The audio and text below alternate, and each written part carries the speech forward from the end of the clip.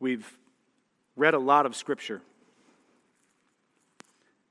but I mostly want to look at John 19, the crucifixion of Jesus.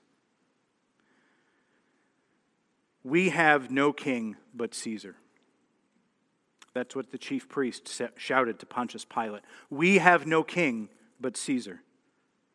That's what the Jewish chief priest, this country that had been waiting for their promised king for hundreds and hundreds of years, that's what they shouted to Pontius Pilate. We have no king but Caesar. Crucify him. That's what the people of Jerusalem shouted to Pilate. 5 days earlier, a man had ridden into town on a donkey, on a road laden with cloaks, with people waving palms and shouting, Hosanna in the highest. Blessed is he who comes in the name of the Lord. That was 5 days ago. There were probably still some trampled palm leaves on the side of the road leading up to Jerusalem.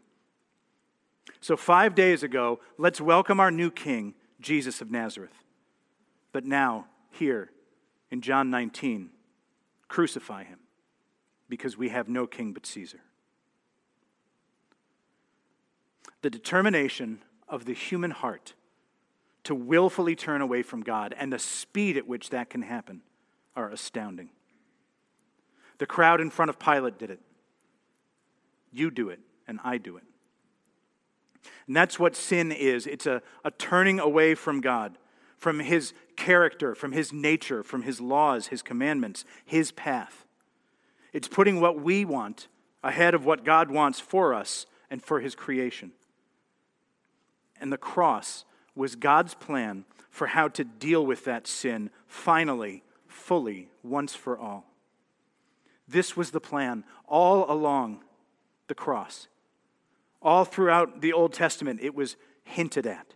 It was foretold, patterns repeating over and over, all pointing to something greater. The true and better Adam, the true and better son of Abraham, the true and better David.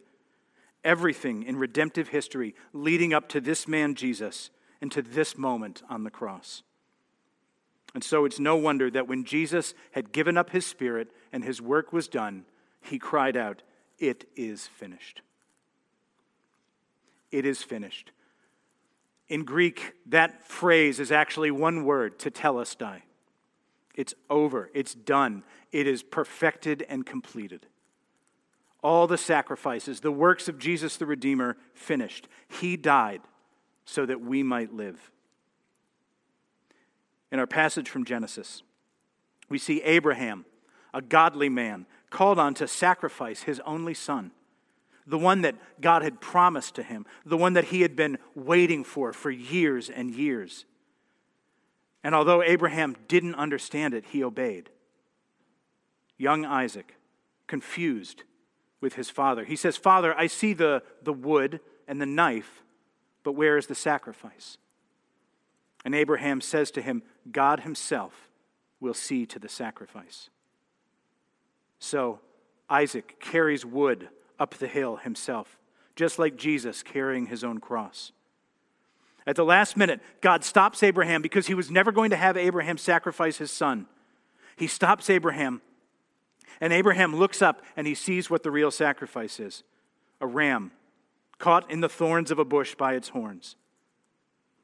Abraham looks up and he sees a sheep, a male sheep, the sacrifice that God demands, with a crown of thorns around its head.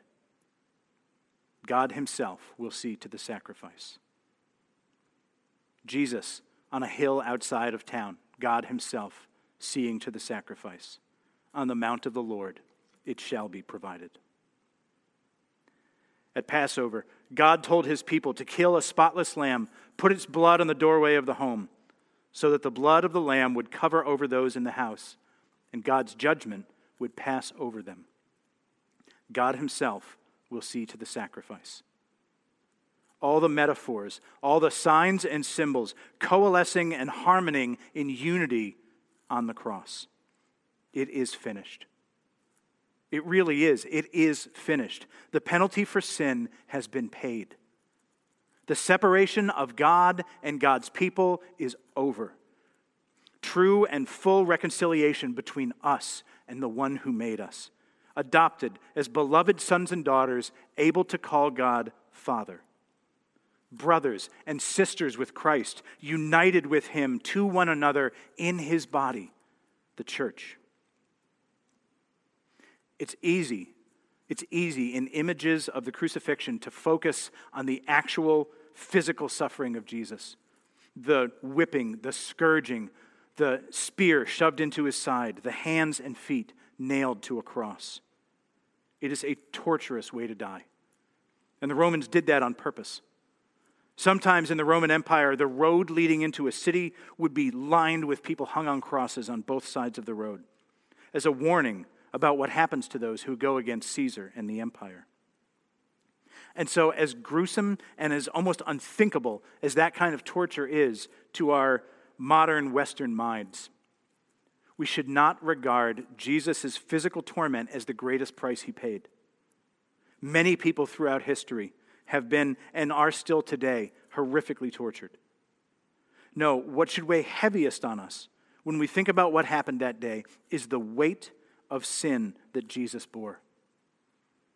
God hates sin. It is a violation of his law, and his law is a reflection of his character and his nature. When we sin, even if we don't realize it, what we're doing is we're turning against God. And we're trying to be little gods ourselves because suddenly we get to decide what is right and what is wrong, what's acceptable and what's forbidden. So if God hates every sin, imagine the full weight of the wrath of God bearing down on Jesus that day as God poured out his judgment for every single sin, all the sins of his people, past, present, and future, on the head of one man, Jesus of Nazareth. And yet, even here, in this cosmic, overwhelming, panoramic display of God's grace to his people, where a substitute is brought in to take the death that we should die, in this overwhelming portrait of grace, we get Christ showing a tiny picture of grace to his family and friends. At the last moment, when the full wrath of God the Father is bearing down on God the Son, when his physical body is being tortured, when he's hanging on a cross, that means that drawing every breath is becoming a full body activity, and he is in danger of actually suffocating at any moment. His last thoughts are for his people, to care for them, to shepherd them. On the cross, he sees Mary, his mother, and he sees the Apostle John. And with a few words, he tells Mary that he cannot care for her anymore, but that his friend John is going to watch over her from now on. At the moment of death, Jesus still provides for his people. Jesus knew what he had come to earth to do, to serve and to shepherd. And so he knew when it was over, tetelestai, it is finished.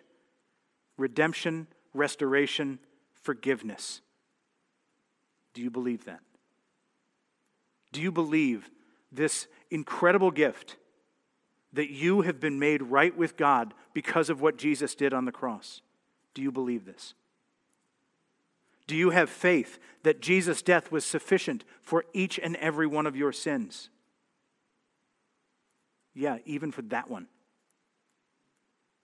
Well, it is. Hebrews 10 says that the great high priest Jesus made the final and ultimate sacrifice himself, once for all, nothing more needed. It is finished. So it is finished for those who make tiny gods out of something trivial and base their whole life on something smaller than following God.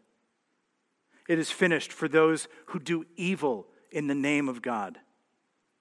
It is finished for those who don't know how to rest and put their trust in God.